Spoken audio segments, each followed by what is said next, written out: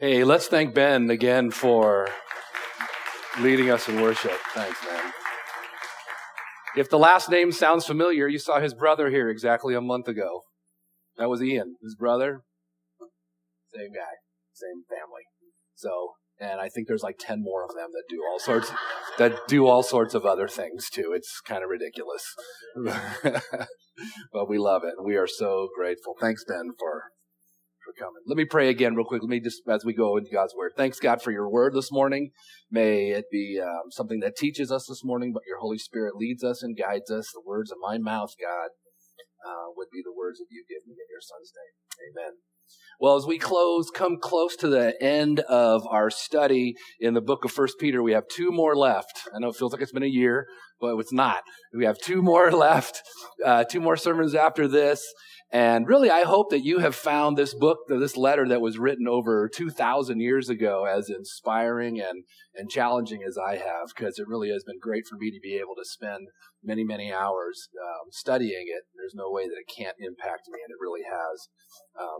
So in studying this book, we've talked a lot about suffering or opposition that we may face for living our lives as followers of Jesus. And the truth is, though, that most of us probably don't feel like we face much opposition or suffering for our faith, do we? Especially if we look at it in the eyes of, we talked about earlier, what the church that was going through, what they were going through that Peter wrote to. Really, our suffering really can't compare. Although some of us here have or may suffer severely for our faith, the chances are that most of us will at least in some small way suffer in a way that would cause us to be tempted to either back away or throttle back on our living for Christ and living out our Christian faith. And it may be friends that mock us because of what we believe, or family members that just don't understand what's going on with us. Or it might be having to make a decision that really honors God and honors the Lord, but it puts our reputation, maybe our social standing, or even our financial situation at risk. Sometimes suffering comes as a result of a person deciding to turn every area of their life over to the Lord and discontinue a certain lifestyle. It's a habit or an addiction or whatever it might be. And the battle really rages in that temptation that is constantly lurking after them, constantly wanting to give in. Well, Peter's message has been that yes, you will at times face opposition, possibly for suffering for your faith, but don't let that opposition or that suffering cause you to back down or to throttle back from pursuing living a life that truly honors the Lord.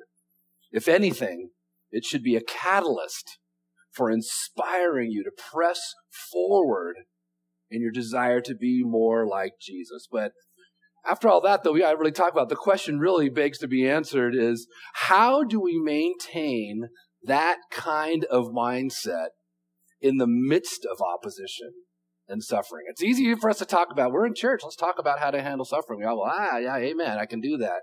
But what about when we're in the midst of it? How do we have that mindset so that we don't not just remain faithful to what we believe, but will be actually inspired to grow, inspired to move forward in our trust and in our faith in God. Well, really, that's the theme this morning in this morning's passage. This morning, Peter is going to help us with 3 things. He's going to help us have the proper perspective on the trials that we face. He's going to help us see results of our trials. And he's going to help us to understand what our perspective should be to these trials that we face due to being followers of Jesus.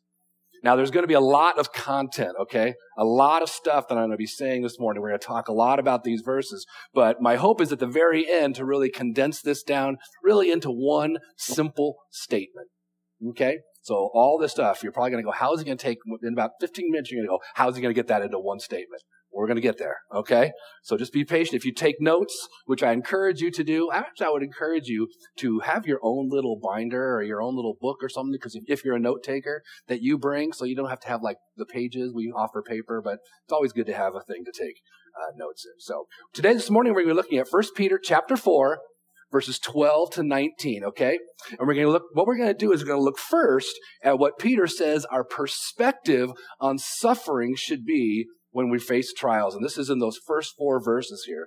We're going to go through these one at a time to kind of see, because he says a lot in all this. So let's start by looking at verse 12, where Peter says, "Beloved, do not be surprised at the fiery trial when it comes upon you to test you, as though something strange were happening to you." So Peter starts this section by telling his readers, whom he starts off by telling him they need to understand that they're dearly, dearly loved. So he says to them, though, those of you that I dearly love, don't be surprised. Don't be surprised as if something strange or unusual were happening to you when you face trials due to living out your commitment to Christ, to following Christ. I mean, this really goes against the way we think, doesn't it? I mean, if anything, we're usually surprised when we suffer for our faith, as if it was something that, oh my gosh, this isn't supposed to happen. You ever find yourself doing that? Why is this happening to me? Well, this mindset really is counter to the calling of following Jesus. Remember that Jesus said to do what? To take up our cross daily and to follow him. What that literally means is to be willing to die to ourselves in order to follow Jesus. I mean, we don't have a very good picture of it now, but back in the first century, the cross was an instrument of death and humiliation. And that's what he's telling us to take up. Let me put it this way. Being willing to take up our cross means that we are willing to follow Jesus, even if it means losing some friends, being alienated from family members, losing our reputation, our job, and even our very life. The reality is that there is a good chance that you and I will experience trials for living as committed followers of Jesus. Actually, we should expect it. That's what Peter's saying. You should expect it's going to happen. Remember Jesus' words in John 15 when he said this, "If the world hates you, know that it has hated me before it hated you. If you were of the world would love you as its own. But because you're not of the world, but I chose you out of the world, therefore the world hates you. Remember the words that I said to you, a servant is not greater than his master. If they persecuted me, they will also persecute you. If they kept my word, they will also keep yours." If they got mad at that, that's going to happen to you also. We don't really face a lot of hurt now. We kind of live in this somewhat Christian society. But you'll find that when you live out your Christian faith to the T, you're going to come up against some opposition. Might not be facing death, but there is going to be some sort of suffering because Jesus, he said, if I suffered, you will too. We don't like hearing this stuff, though. It's hard, isn't it? Now, Peter tells us that these trials, though, have a purpose. Trials in our life that we face because we're followers of Jesus have a purpose, and they are to test us. Okay? This kind of harkens back to earlier in this series. Remember? Back in chapter 1, verses 6 and 7, where Peter said, "In this you rejoice, though now for a little while, if necessary, you have been grieved by various trials, so that the tested genuineness of your faith, more precious than gold, that perishes though it is tested by fire, may be found to result in praise and glory and honor at the revelation of Jesus Christ." What trials are, what they really essentially are things that can cause us to give in to the culture around us, to doubt God's goodness, to doubt whether he's really is for us, and really to abandon our faith altogether. We were praying this morning at our 9 o'clock prayer time. We prayed that we remembered that the devil's like a roaring lion, seeking who he can devour. He's looking to devour us. And if that devouring just means us to back off from our faith and just be lukewarm kind of and not effective and not experiencing joy and all that they got, cool, he'll take it. He'll totally take it. God permits trials. God permits trials in our lives in order that our faith in His goodness and in His sovereignty, remember we talked about sovereignty means He's got it all under control. Nothing gets past Him. He doesn't blink and go, oops. Never happens. This is He wants to refine these things in us, refine our faith in Him, refine our trust in Him. Our faith becomes more and more genuine as the fires of trials burn away all that is keeping us from being what God desires us to be. And it's because He loves us. Not because I'm going to make you this robot, doggone it. No, He loves us. So if we're experiencing a fiery trial, it's for a reason.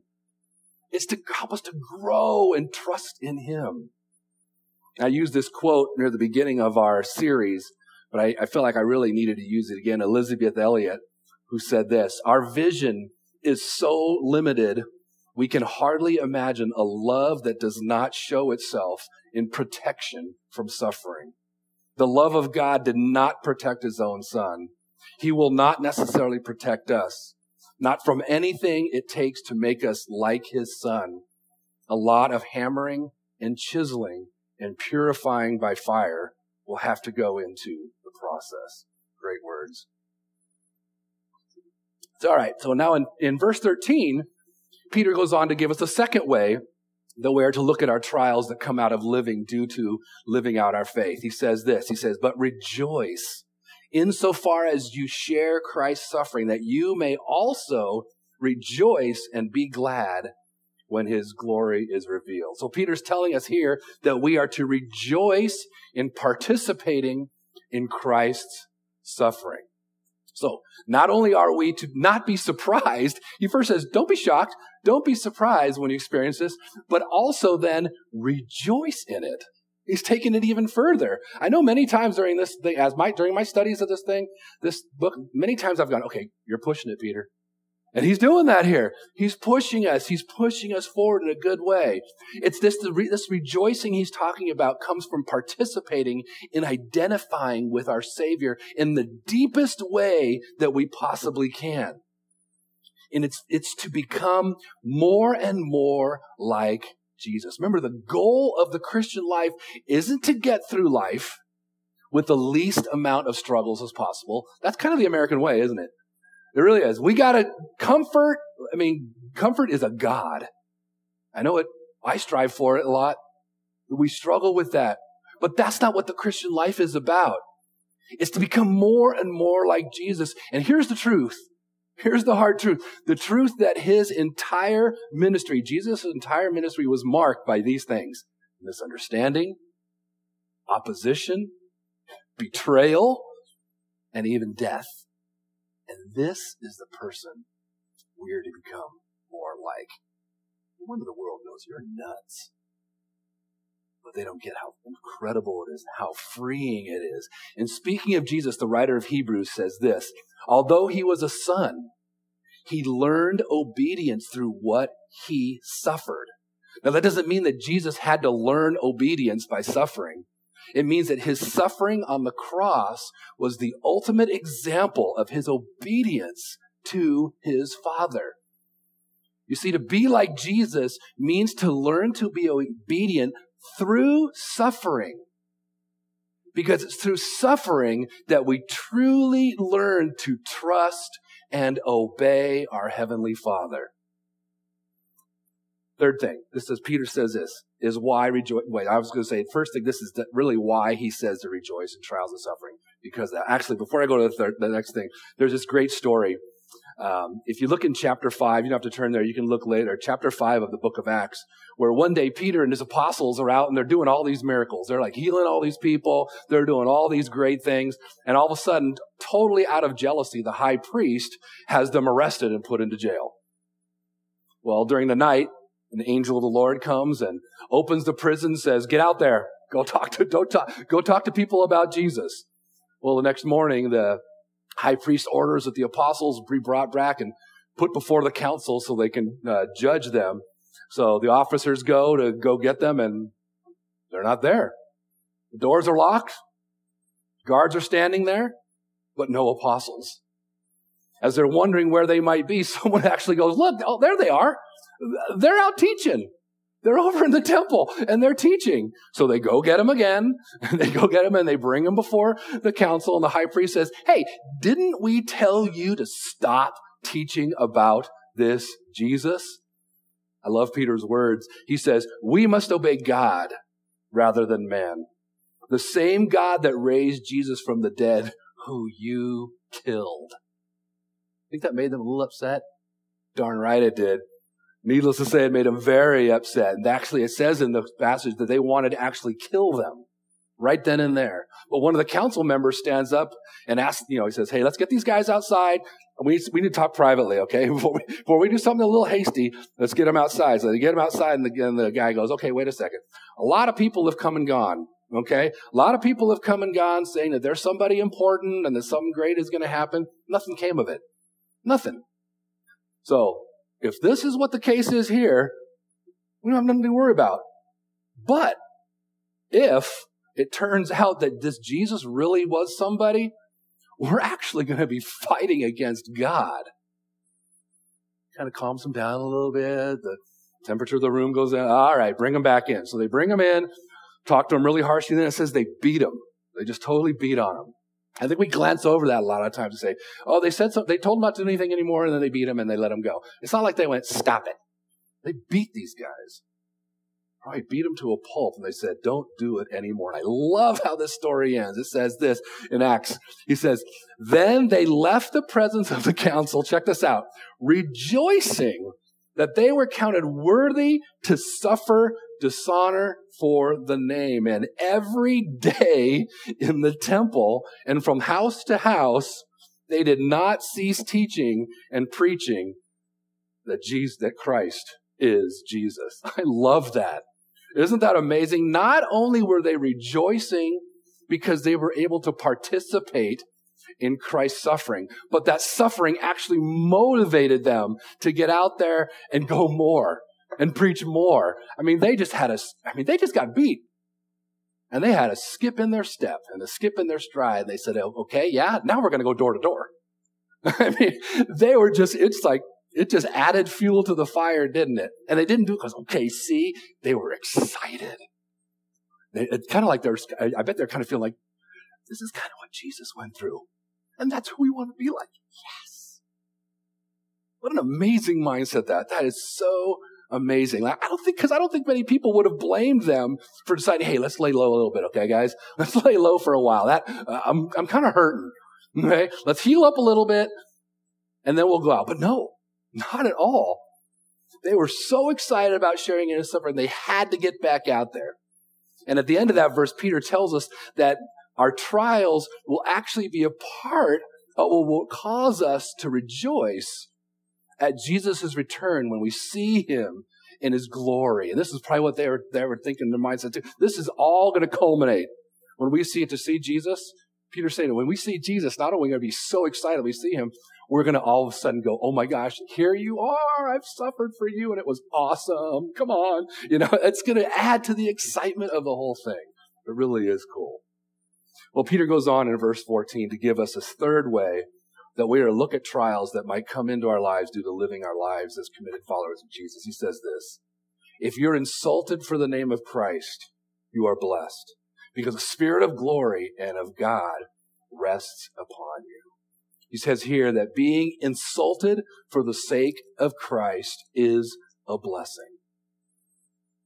To be blessed literally means to be happy because we are the object of God's favor. Happy because we're the object of God's favor. Matthew 5 says this, blessed or happy are those who are persecuted for righteousness' sake, for theirs is the kingdom of heaven. Blessed or happy are you when others revile you and persecute you and utter all kinds of evil against you falsely on my account. Rejoice and be glad, for your reward is great in heaven. For so they persecuted the prophets who were before you. Now, this doesn't mean that we're only going to rejoice or be happy, enjoy the happiness in the future. like in heaven when Jesus comes. He's saying the kingdom of heaven is yours. You know when the kingdom of heaven is? Now. The kingdom of heaven is right now. It's God's reign and rule in the hearts of all believers today. We experience his kingdom now. Remember, Jesus even said to pray, thy kingdom come, thy will be done on earth as it is in heaven. Because he knows that we can experience his kingdom now. What Peter is telling us that it's because of the presence and the power of the Holy Spirit in our lives, we are able to find the strength and the resolve to suffer rather than compromise in our faith. It's experiencing this work of the Holy Spirit in our lives that causes us to be blessed and to be happy. Boy, that's so counterculture, doesn't it, to the world? Sometimes, though, we suffer because we've done the wrong thing. Sometimes it's because of our own sin.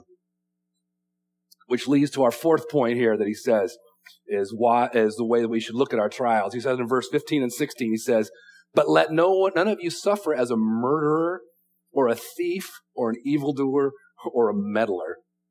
If anyone suffers as a Christian, let him not be ashamed, but let him glorify God in that name. Peter says that here, if you're going to face trials due to persecution, anything what happens to you, make sure that it's for following in the footsteps of Jesus and not for doing wrong. Okay, make sure that's the reason. When we experience trials, it should be not because we blew our temper or because we gave someone some bad attitude or we are totally intolerant, or I love the word he says in here, a meddler. You know what that literally means? A busybody. I got to know what's going on. I got to tell people. I got to talk to people. It's amazing he puts that all in the same category, huh? A murderer and a busybody. I love that because the world likes to tell us that, God measures sin. It doesn't. There are different consequences, yes, for sure. But being a busybody could just ruin so many people's lives and bring so much on them. Drama. He's saying, don't do that. Don't do that. It should be because we are being faithful and obedient to Jesus. He says here, whom we claim to be a follower of, that name. We say you're a Christian. You're bearing that name. He says, be faithful to that. Well, now in these next two verses, Peter shows us the results. Okay, now it's the results of the trials that we face due to the opposition to living out our lives as committed followers of Jesus. He says in verse 17 and 18, he says, for it is time for judgment to begin at the household of God. And if it begins with us, what will the outcome for those who do not obey the gospel of God? And if the righteous is scarcely saved, what will become of the ungodly and the sinner? Wow, this is an interesting verse. Well, the reality is the Bible teaches us that everybody will be judged one day. There will be a day of judgments. Romans 14:10 says, for we will stand before the judgment seat of God. If you want more detail of that, you can look in Romans chapter 20. It talks even more about the details of that judgment time. What Peter's saying here is that the fiery trials that we face in the form of opposition is part of God's overall plan for judgment and judging humanity.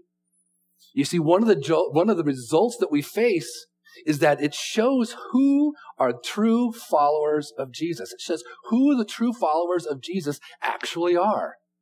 Those who is it those who are prepared to stand firm in their faith when the struggles come, or are they going to run away and don't really believe? Say, oh, wait a second, I believe, but not that far, not that much. So it helps, it kind of weeds people out. The truth is that not all people that claim to be followers of Jesus really are followers of Jesus. Ever experienced that before? Not in a judgment, never. Not in a judging kind of way.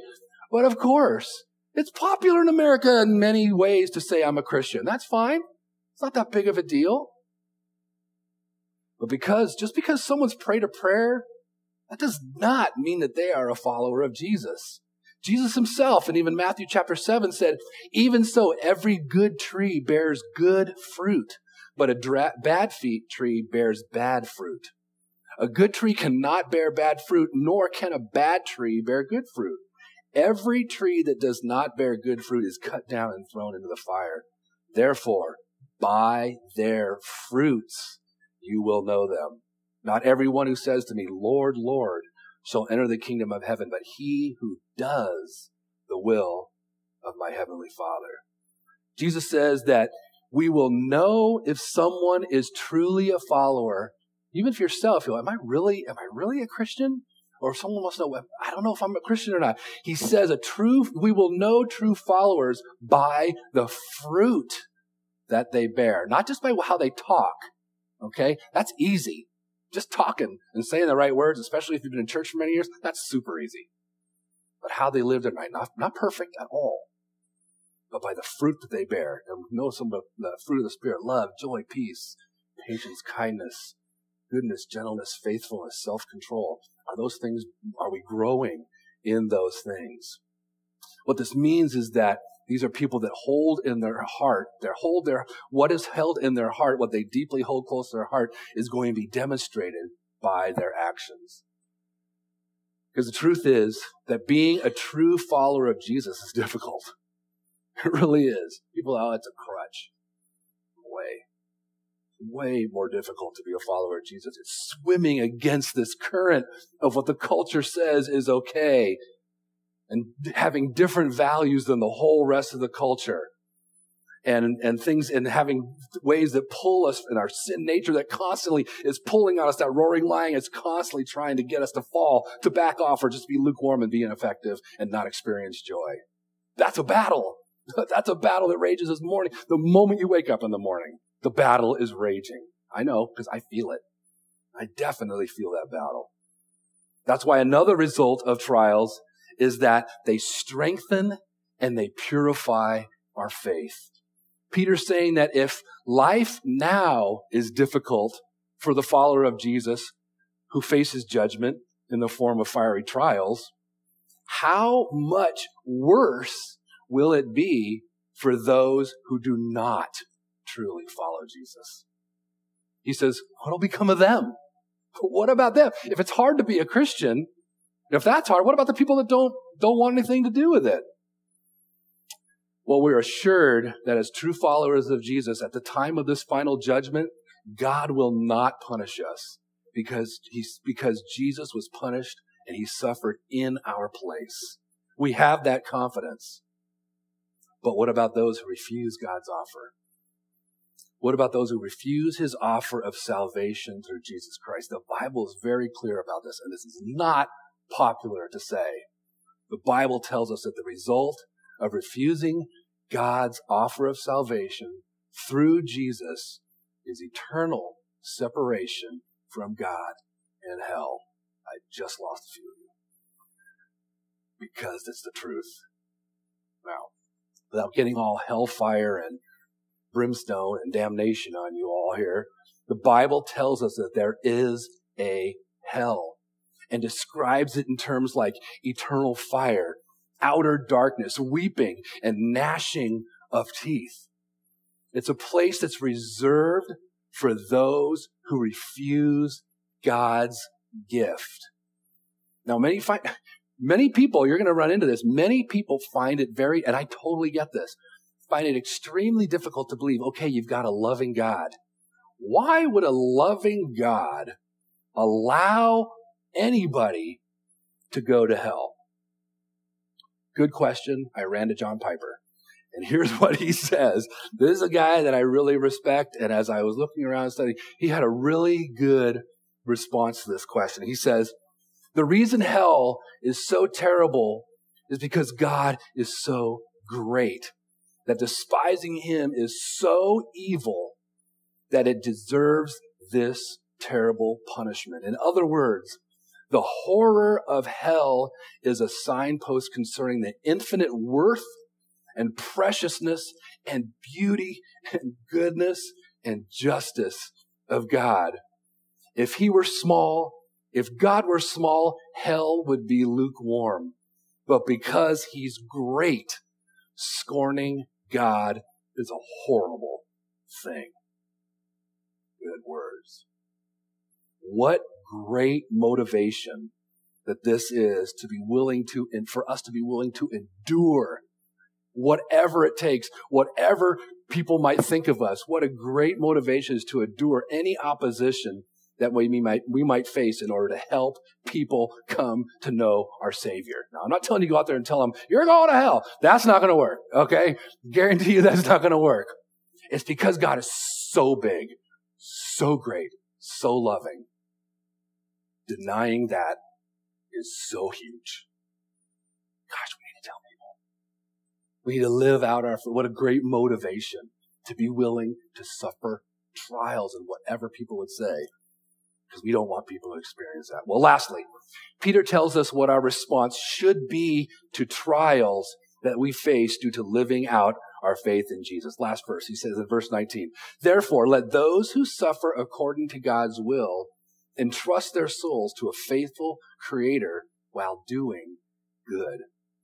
In this verse, Peter tells us that when we are experiencing a fiery trial, we're to do two things.